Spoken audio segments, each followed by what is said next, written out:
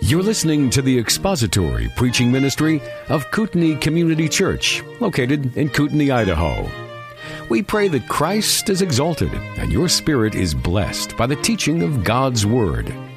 For more information about Kootenai Church, please visit us online at kootenaichurch.org.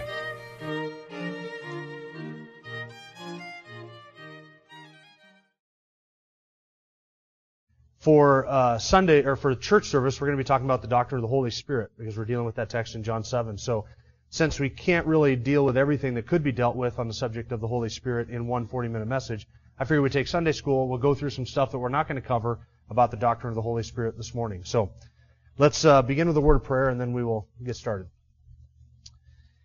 Our Father, we are grateful to you that you have revealed yourself in Scripture, and you have told us that there is but one God, and that our God eternally exists as Father, Son, and Holy Spirit. And so we are grateful for that revelation, for we would never know to be able to worship you as you are, apart from you revealing these truths to us. We thank you for the blessing that it is to have your word and its clarity, and we pray that you would grant to us understanding and insight and illumination as we study.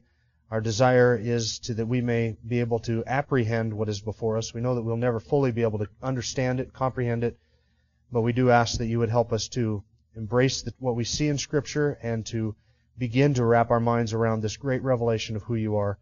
Thank you for your grace and your kindness, and we pray, now Spirit of God, that you would help us to understand the doctrine of our Blessed Holy Spirit and the doctrine of the Trinity.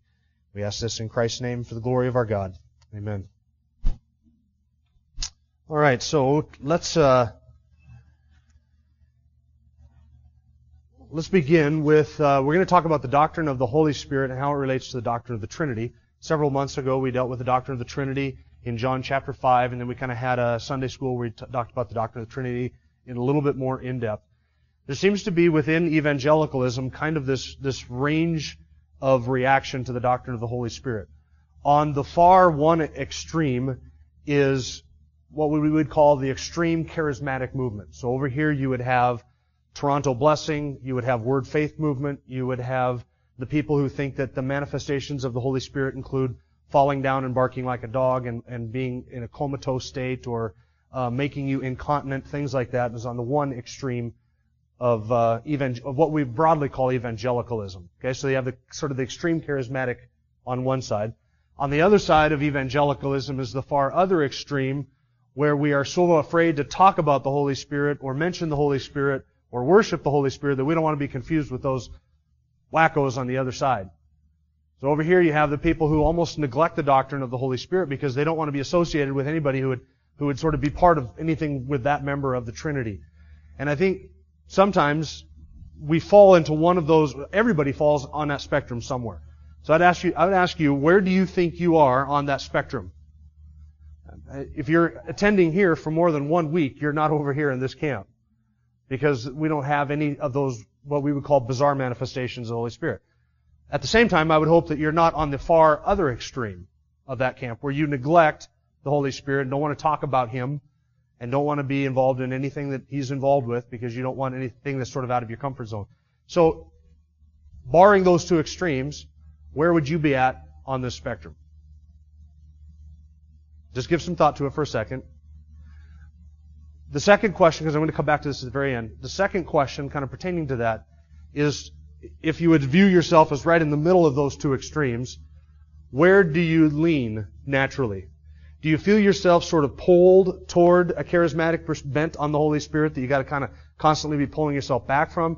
Or do you feel yourself sort of pulling over here to this side of the spectrum where you would tend to neglect the doctrine of the Holy Spirit, simply because you want to sort of move away from what you see as abuses of the Holy Spirit? All right, so where on that spectrum do you fall?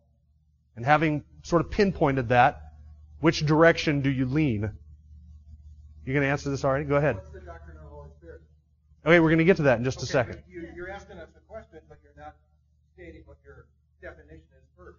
Well, I'm giving you two extremes, and I painted them pretty colorfully. And so I'm assuming you're not in either one of those.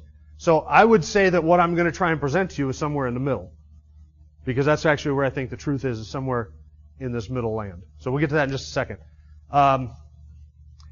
Of the three members of the Trinity, by the way, recently there was John MacArthur in it was the evening services at Grace Church, has been doing a series on the doctrine of the Holy Spirit, which has been really just stellar, phenomenal. He started off this series by pointing out something I want to share with you. Of all three members of the Trinity, the Father, the Son, and the Holy Spirit, I think that today, within evangelicalism, the Holy Spirit is the most blasphemed member of the Trinity. The Father is blasphemed in some ways. The Son is blasphemed in other ways. The Father is blasphemed by open theists who say that God doesn't know the future. The Son is blasphemed by the emergent church who says He didn't die on a cross. And those who deny His deity blaspheme His name. But of all three members of the Trinity, today I think within evangelicalism, the most blasphemed member of the Holy Spirit, or of the Trinity, is the Holy Spirit. Here's how the Holy Spirit is blasphemed. A number of ways, but let me just point out a couple. The Holy Spirit is blasphemed when people deny that He is God, or refuse to embrace Him as a person of the Trinity. He is blasphemed when we neglect to worship Him, or thank Him, or recognize Him, or praise Him, or pray to Him. Those are acts of blasphemy. Any neglect of the Holy Spirit is an act of blasphemy. But he is blasphemed by the extreme charismatics within evangelicalism in this way. Anytime we attribute to God something that is said or done, anytime we attribute an act or a deed to God that He has not done, is an act of blasphemy. So when we attribute to the Holy Spirit acts which are carnal, fleshly, selfish, self-aggrandizing, those are acts of blasphemy. When we attribute to the Holy Spirit something that the Spirit said to me, when in fact God has not said that, that's an act of blasphemy. Which is why any Christian who says, the Lord spoke to me and told me, if it's not a quotation directly out of Scripture, that I believe is an act of blasphemy. Because we are attributing to God saying something when in fact He has not said it. That's blasphemy against the Holy Spirit. To attribute to the Holy Spirit deeds which go on in evangelicalism, like barking like a dog and falling down uncontrollably and wetting your pants and all of the other fleshly indulgences that go on in the name of Christianity, when those are attributed as works of the Holy Spirit, when in fact those are not what the Holy Spirit produces, that's an act of blasphemy. It is blaspheming the Holy Spirit by saying God has done this when in fact God has not done that. That's how the Holy Spirit is blasphemed. We want to avoid that, and we want to avoid blaspheming Him by neglecting Him, on the other hand, by having a right understanding of who the Holy Spirit is and what the Holy Spirit does. All right, are you ready? Okay, so we're going to talk about the doctrine of the Trinity. I'm going to give to you a statement on the doctrine of the Trinity, and then we'll kind of work our way through the Holy Spirit as God and the Holy Spirit as a person. The doctrine of the Trinity, do you remember this from John chapter 5? I told you you needed to memorize this statement, the definition of the doctrine of the Trinity, and you all remembered it? I didn't either, because I had to look it up in this book, which I'd recommend, by the way. The Forgotten Trinity by James White. This is probably the single best book on the doctrine of the doctrine of the Trinity, Father, Son, and Holy Spirit, that I think is in print. There's another one that I started reading here a couple of weeks ago. It was about a week ago, called The Trinity by Loraine Bettner. He's an old Reformed theologian. He wrote a book, it's a short one, called The Doctrine of the Trinity, which is really concise, really well written, very understandable, and that's another excellent book. The doctrine of the Trinity is this. Within the one being that is God, there exist eternally three co-equal and co-eternal persons, namely the Father, the Son, and the Holy Spirit. Within the one God, within the one being that is God, there exists eternally three co-eternal, co-equal persons, namely the Father, the Son, and the Holy Spirit.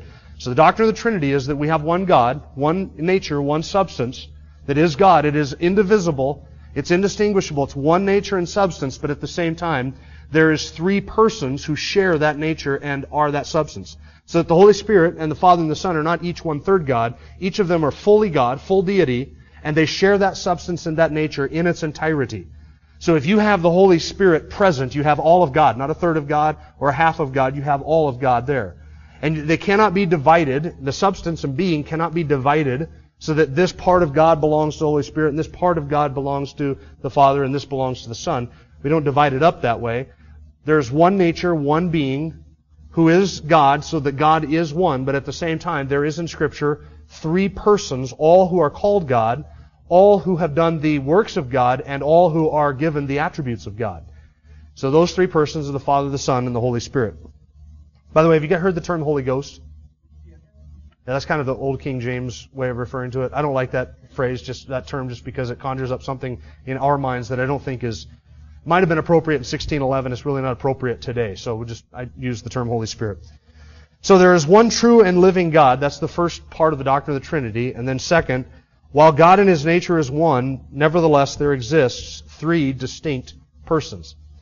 So by personhood, we are talking about not being or ontological being, but persons, characters, or self-conscious egos within the Trinity.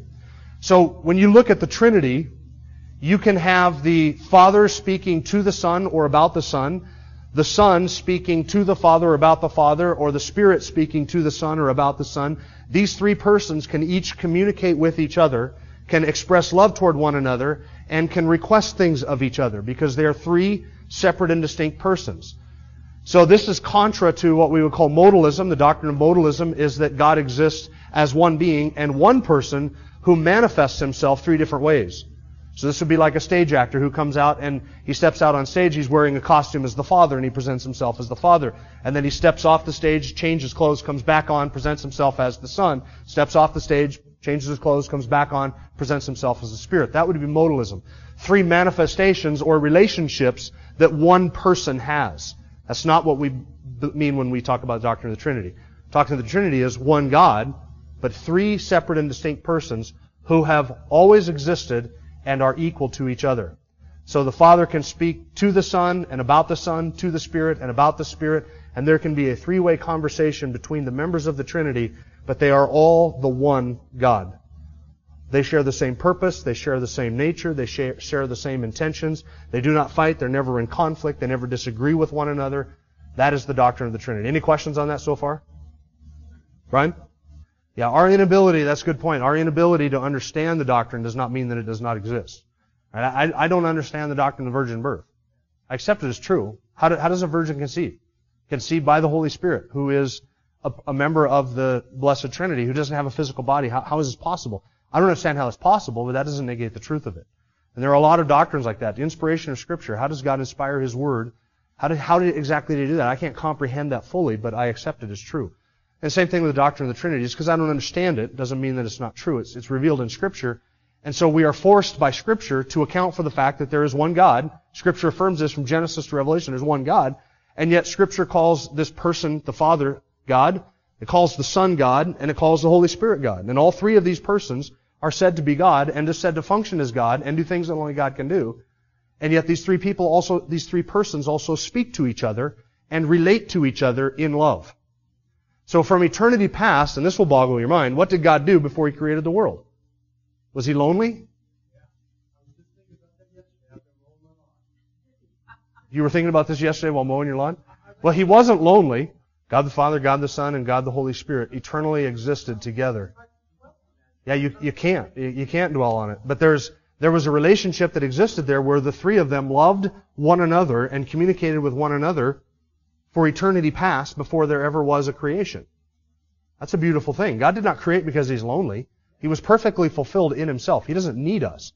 So He didn't create us because He was lonely and needed somebody to spend the rest of eternity with. Because God had the Father, the Son, and the Spirit to be with. The three persons were together and they were completely met each other's needs for communication and fellowship and oneness and unity. All right, so where were we at before you asked your question? Brian? The word Trinity is never found in Scripture, that's right. But the word Trinity is a word that we use to describe a doctrine that is found in Scripture. So it's a biblical term in the sense that we are using a term to describe what the Bible does teach about this doctrine. All right. So we affirmed that there is one God, and we affirmed that these three persons are all called God. We'll look at a couple of passages that describe the Holy Spirit as God, and we're just going to look at a couple of these. Turn to Acts chapter 5. This is one I always love to bring up when a Jehovah's Witness knocks on my door. Acts chapter 5. This is the account of Ananias and Sapphira. And the reason this is good when a Holy Spirit knocks on your door is because the Holy Spirit, the Jehovah's Witnesses believe that the Holy Spirit is nothing but God's active force, His active power. So when you want to describe God in the language of a Jehovah's Witness, when you want to describe God's power, His activity, His actions, you speak of the Spirit of God doing this, because Spirit is just a way to describe sort of that active energy which accomplishes something. God's power on display is what they would say is the Holy Spirit. So Acts chapter 5. We'll just start at the very beginning. But a man named Ananias with his wife Sapphira sold a piece of property and kept back some of the price for himself with his wife's full knowledge, and bringing a portion of it, he laid it at the apostles' feet. But Peter said, Ananias, why has Satan filled your heart to lie to the Holy Spirit and to keep back some of the price of the land? While it remained unsold, did it not remain your own? After it was sold, was it not under your control? So who did Ananias lie to? Peter says, you have lied to. Satan has filled your heart to lie to the Holy Spirit. Look at the rest of verse 4. Why is it that you have conceived this deed in your heart? You have not lied to men, but to God. Okay, so there is a statement where Ananias lied to the Holy Spirit, and then Peter says, you have lied to the Holy Spirit, you have not lied to men, you have lied to God. So that is where the Holy Spirit is explicitly called by Peter God. Now I always bring that up, and they say, well, he was just lying to God's active power. I said, how do you lie to an energy? This is what I asked Jehovah's Witness. How do you lie to an energy force? How do you lie to a power? You can't lie to electricity. You can't lie to the sun. You can only lie to a person. Somebody who is a person, you can only lie to them. So the Holy Spirit is God. It's not describing God's force. It's not describing part of God's nature. It's describing a person to whom Ananias and Sapphira lied. You have lied to God. Verse 5, and he heard these words, Ananias fell down and breathed his last, and great fear came upon over all who heard of it. And the young man got up and covered him, and after carrying him out, they buried him. And then the wife came in, and of course Peter said the same thing. She had lied to God as well. She had colluded with Ananias in lying to God, to the Holy Spirit. Turn to 1 Corinthians 2, verse 11. 1 Corinthians 2, verse 11. And this is a reference to the Holy Spirit because there's a parallelism in verse 11. And Paul's making the argument that we rely upon the Spirit of God, in 1 Corinthians chapter 2. We rely upon Him for power in preaching, for power in ministry, because the Spirit of God has revealed to us the mind of God and the things of God. We know God's mind because the Spirit of God reveals that to us by His indwelling. So then in verse 11 you say, who among men knows the thoughts of a man except the Spirit of the man which is in him? Right, so how is it possible to know the thoughts of a man? I can't know what Stephen is thinking, can I? The only one who can know what Stephen is thinking is the Spirit of Stephen who is in him. He's the only one who can discern what he's thinking right now. He could be thinking the most horrible thoughts toward me possible. But I can't know that. Nobody else in this room can know it. The only one who can know that is the Spirit of Stephen, the Spirit of the man that is in him. Okay, look at the rest of the verse. Even so, the thoughts of God no one knows except the Spirit of God. Right? So who is the Spirit of God? He is the one who knows the thoughts of God. That same Holy Spirit who understands the thoughts of God because He is God. He is God, and so He knows the thoughts of God. Who knows God's thoughts? Can anybody except God know God's thoughts? No, the Spirit of God knows God's thoughts. So what does that make Him? It makes Him God. He is God. He's full deity because He understands the thoughts of God. In Matthew 28, verse 19, this is the Great Commission. This is the last one we'll look at as far as showing that the Holy Spirit is God. Matthew chapter 28, verse 19. The Great Commission, Jesus said in verse 18, all authority has been given to me in heaven and on earth. Go therefore and make disciples of all nations, baptizing them in the name, singular, of the Father and the Son and the Holy Spirit, teaching them to observe all that I have commanded you, and lo, I am with you always, even to the end of the age. So there Jesus is commissioning His disciples to go and preach and make disciples and baptize them in the name, singular, because the name of God is one, because God is one God. That's the singularity of the unity of God. But it's the name of the three persons, Father, Son, and Holy Spirit. It's one God, but three separate persons. All of these three persons are the same God, the Father, Son, and the Holy Spirit. So here you have the founder of Christianity basically saying, the God that you have worshipped under the Old Covenant, that is one God, now you are to worship Him and disciple other people to worship Him in the name of the Father, the Son, and the Holy Spirit. And there's Jesus revealing to us as He's leaving the earth that the God that we worship is a Trinitarian, triune God. Father, Son, and Holy Spirit. As Jesus basically saying as He's leaving, the God that I want you to worship, you now worship Him with full revelation as three distinct persons in the one God. Something that wasn't understood. It was alluded to in the Old Testament, but not understood in the Old Testament, not fully revealed. It is the coming of the Son and the glorification of the Son and the giving of the Spirit that now we understand by full revelation that the God of the Old Testament was a triune God. You see the angel of the Lord, the messenger of the Lord. You see God referring to Himself in the plurality in the Old Testament. But you don't see the full revelation of the three distinct persons all called God until you get into the New Testament. All right, any questions before we move on? The next one? Everybody can see that the Holy Spirit is God? He knows the thoughts of God, therefore He is God. Now let's look at the Holy Spirit as a person. Turn to the book of Acts chapter 8. We're going to look at a few things here that the Spirit of God does that indicate His personality. The Holy Spirit in Acts chapter 8. One thing that is unique about the Spirit of the references to the Spirit in the New Testament does not refer to the Holy Spirit as it, which you would use to refer to a non-personal entity. Right? If I referred to Stephen as it, sorry to use you as an example, but you're right here, this is where Lanny usually sits. So whenever I need an example to tease somebody, I point over here. So if I refer to Stephen as an it, that would be an offense to him because he is a person. It is appropriate to refer to him as a him, because I speak of him in the third person, using a pronoun, he or him or his. That's appropriate because he is a person.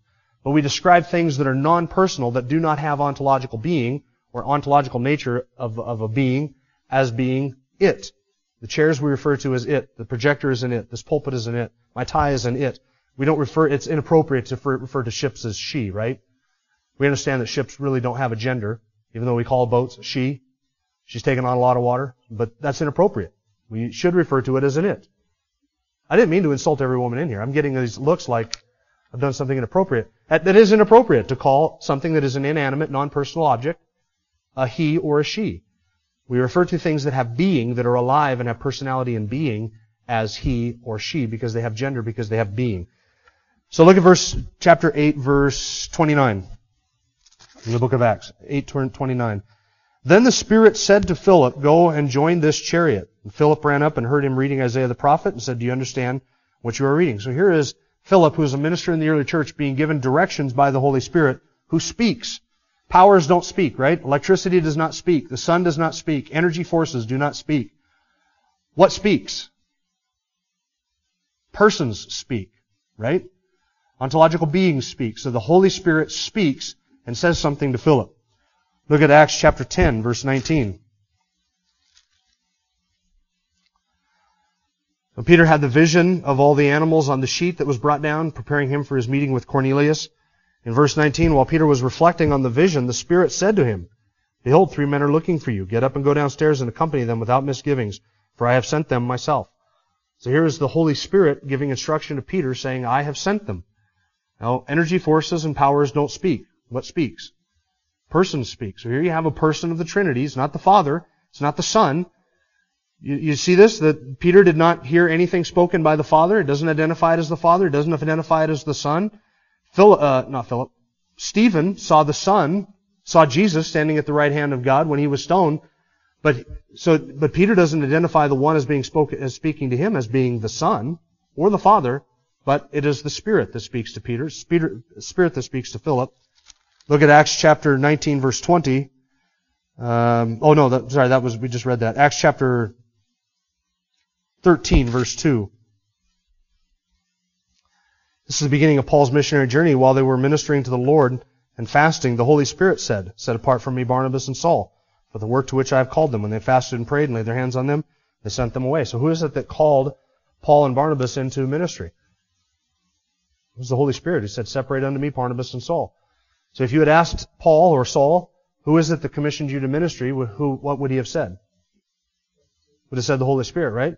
And yet you can read Paul's writings and he clearly feels that he was commissioned by whom? By God. Right? It was God who gave him his commission. It was God who called him, because the Holy Spirit is God. For the Holy Spirit to issue that call to Paul and Barnabas was for God to give them that direction and call them into ministry and appoint them into ministry.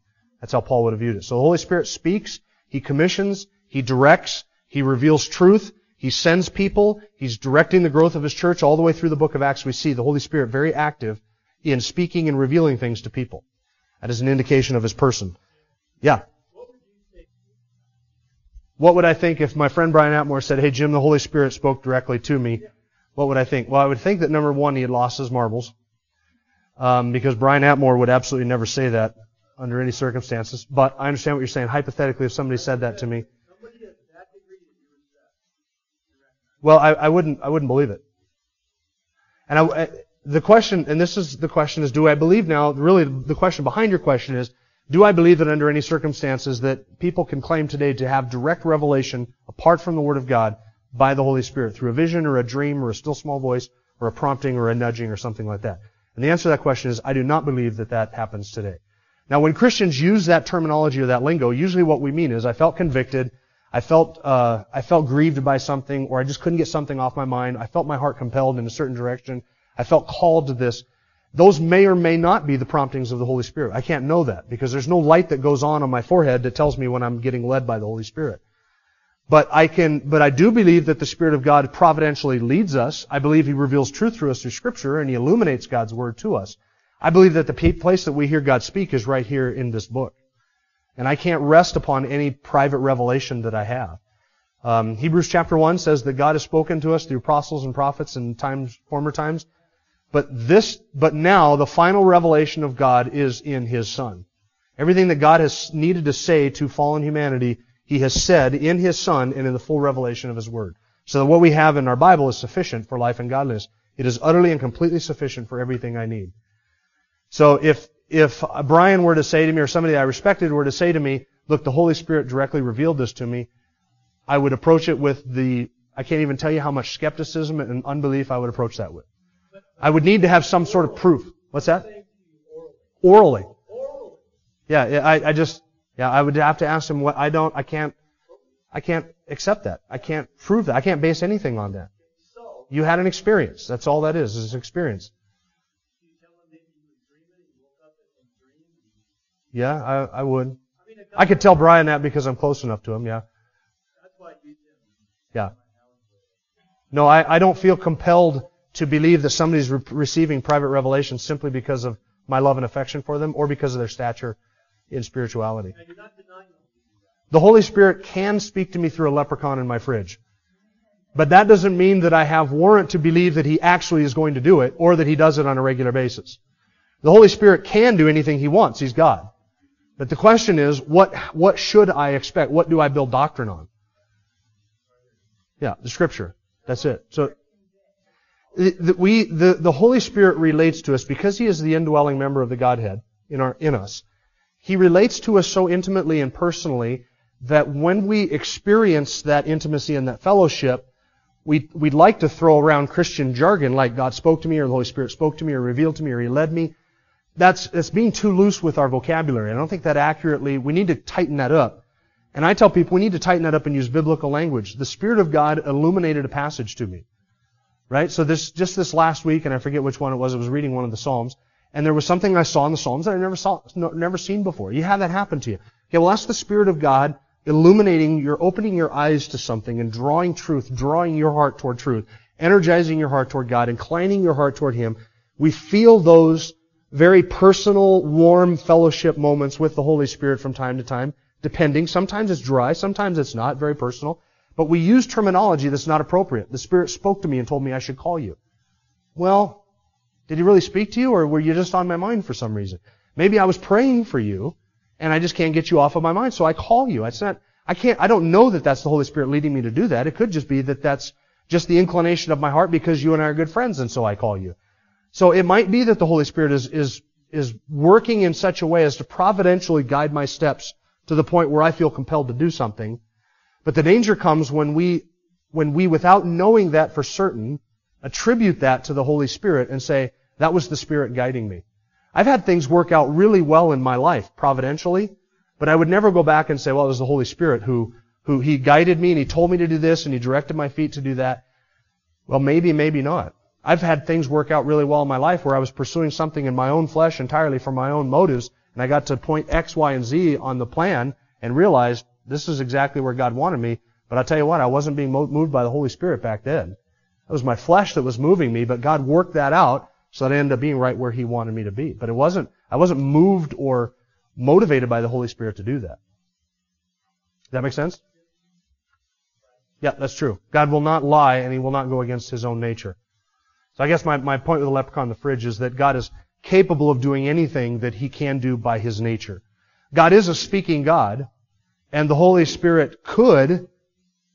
There's nothing about the act of revealing Himself to us or speaking to us that's contrary to the nature of the Holy Spirit. Right? The question is whether the Holy Spirit whether we need to be guided or directed in that way by the Holy Spirit or not. And my answer is we don't. There's nothing that God can ever say to me that He's not already said to me. There's nothing that I need. This is not insufficient. There's no decision I can ever make that I would have to need some extra guidance that's not in here. All the guidance I could ever need for any decision or any function of my life, from the moment of my salvation to going home to glory to my graduation day, all the guidance I could need is right here. Every principle, every truth I need to know is revealed in here.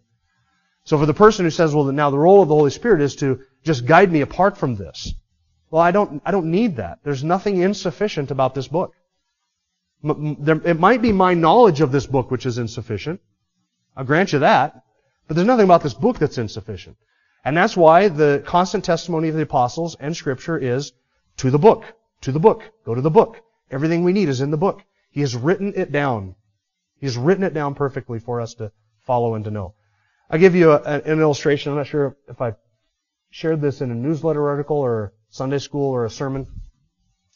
Let's say that I borrow this illustration from Greg Kokel of Stand to Reason, who has done a lot of work on this issue of whether the Holy Spirit guides us.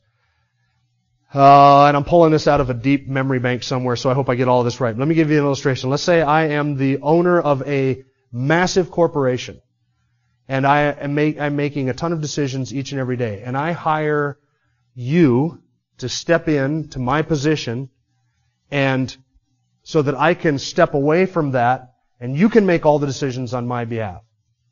And then because of this massive corporation requires so many decisions and so many, pencils that need to be bought all the way up to who needs to be hired and fired and future of the company and stocks and all of that, I write all of it down in a manual. Here's everything you need to know about the corporation. It's all written down in the owner's, CEO's manual. Everything you need to know is right in here. Would I then need to give you my personal cell phone number and say to you, anytime you need to make a decision, you just call me and I will guide you through that decision? If I have written to you in the book everything that you need to know, what was the point of giving you the cell phone number? I could give you the guidance in two ways. I could write everything down for you, or I could say, here's my cell phone number, just call me when you need help. If I give you my cell phone number, why would I go through all of the work of writing this down for you to follow the instructions? Why would I do that? Because when you have a decision to make, what are you going to do? You're just going to call me. Right? What's the point of giving you the book if you can just call me and get my answer on it? It's the same thing with having the guidance of the Holy Spirit. He has given to us all of His truth. So what's the point of giving us all of His truth if all we have to do is just ask and He reveals it to us? Right? This seems to me like a lot of wasted effort. If everything I need, I can just ask Him and He's going to reveal it to me personally and privately. Thomas? Because the word has been enlightened. Yep, that's not the phone call. The phone call is personal revelation. What you're describing is illumination, which is the opening up of my heart and mind to what is written. But the Spirit of God doesn't do that apart from Scripture. He never leads us away from the book to say, just come over here, away from the book, come over here, and I'll give you the guidance that you need. He never does that. What He wants us to do is go to the book and to read and to know and to study and to learn, to love, to memorize this book so that it's in our hearts and we are filled. The more I am filled with Scripture, the more I am filled with the Spirit of God. And the more I'm filled with Scripture, the more control over me and influence over me the Spirit of God has. So He wants to do that through the book, but that's an act of illumination, not revelation. All right, any other questions on that before we move on much behind schedule? Go ahead, Jenny. Okay, so the question is then, how does the Holy Spirit guide? And she used me as an example, could refer to anybody who teaches or writes an article or something. How does the Holy Spirit guide us in preparing or doing that and revealing truth? You use the term inspiration, which is a dangerous one to use. I understand what you mean by that. What you mean is the Spirit of God involved in this so that the final product is what He wants. But by inspiration proper, the doctrine, we're talking about the inscripturation of Scripture. So you keep that separate because we use the term inspiration to refer to what God has written down and the poem that I wrote this last week, which really felt inspired. And so we kind of muddy the term inspiration in that way. So the question is then, how then does the Holy Spirit work through me, or how do I experience the Holy Spirit in preparing a sermon? So I'm going to give you a biographical or a very personal answer on this. When I sit down to study Scripture, my view is that the text is king. And my desire and prayer is that in the studying of it, I would see things that the Spirit of God would reveal truth to me, preserve me from error, and guide my study, my thoughts, my preparation so providentially that the outcome of this when I preach is what is the meaning of the text and the Spirit's intention in the text. And so I don't have any personal revelations where I'm sitting down and saying, oh, that's a great thought. Thanks, Holy Spirit. And I write that down.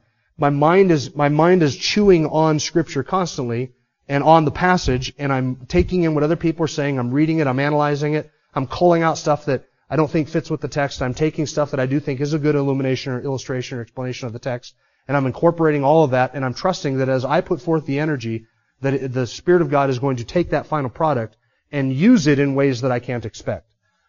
So one of my prayers every week, and it's usually toward the end of the week as I'm beginning to put together the final touches in manuscript, my prayer is, Spirit of God, help me to prepare food that is necessary for the people that are sitting there, that will meet the needs of the people who come. Unfelt needs and felt needs and needs that I don't even know exist. Then, since it is the Spirit's desire to glorify the Father through the Son in His Word, that's my desire, and I'm asking the Holy Spirit to do the same thing through me that He wants to do, which is to reveal in Scripture His Son so that those who honor the Son might honor the Father. And so my desire is that the Spirit of God will so work in me and so work in everybody else that what happens here on a Sunday morning is His work so that Christ is the center of it and He is lifted up and glorified. But that's not inspiration in the sense of writing out or inscripturating God's truth. It's not, it is partially illumination, but then comes in the giftedness of the Holy Spirit and the way that the Spirit of God works through the giftedness. And there's the power of preaching, which in the eyes of the world is foolishness, but to those who believe is the power of God unto salvation and carries the power of God, that medium. So all of that is sort of working together in there. And sometimes in preaching, and anybody who teaches would know this, sometimes in teaching you have a palpable sense of the Spirit of God working. And sometimes in listening to somebody preach, you can have a palpable sense that the Spirit of God is working. And other times in preaching, you have no palpable sense and it feels like you're pushing a train. You just can't, it's nothing. It feels like there's nothing there. But then at the same time, that's not a measure of whether or not the Spirit is working. The Spirit works sometimes in a palpable sense, sometimes more powerfully than in a palpable sense, but it's not palpable. Everybody know what I mean by palpable? You can feel it, you know? So does that answer your question? Yeah, you gotta chew it over. It's not inspiration. Partially it's illumination. It's the giftedness of the Spirit of God. It's providentially I'm trusting that God is going to use the effort, the energy that we put forth. And it's much the same as when I would say somebody who has the gift of helps and is using the spiritual gift of helps, you're allowing the Spirit of God to work through you to minister to somebody else. That's the goal. And you're really doing it for somebody else to edify them.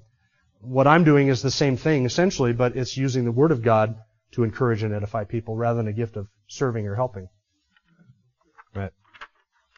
So there's a teaching ministry of the Holy Spirit that goes on today, and He teaches through teachers and preachers. So I actually believe that when I sit in a congregation, I listen to somebody preach the Word, if they're being faithful to the text of Scripture, I am hearing God speak to me. I'm hearing the Word of God expounded, and it is unfolded, it is displayed, and I'm seeing the glory of God through this frail instrument, the preacher. And I believe that we as a people, when we sit under Scripture, whether I'm preaching or I'm listening, we are hearing God speak through the text in the way that He intends to speak to His people. Not in private revelations, but just as the Word of God is lifted up and we all behold the glory of Christ in the text of Scripture. We see God, we magnify Him, our hearts are filled with wonder, love, and praise.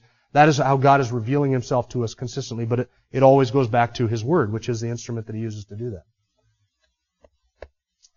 Okay, so the Spirit is a person, He speaks, and those were all good questions, by the way, something we haven't dealt with in quite a while, so it's good. The Holy Spirit of God prays or intercedes for us, Romans chapter 8. He can be grieved, Ephesians chapter 4, verse 30. He can be blasphemed, Matthew chapter 12. So all of those things indicate that He is a person, not just a power. He is a person.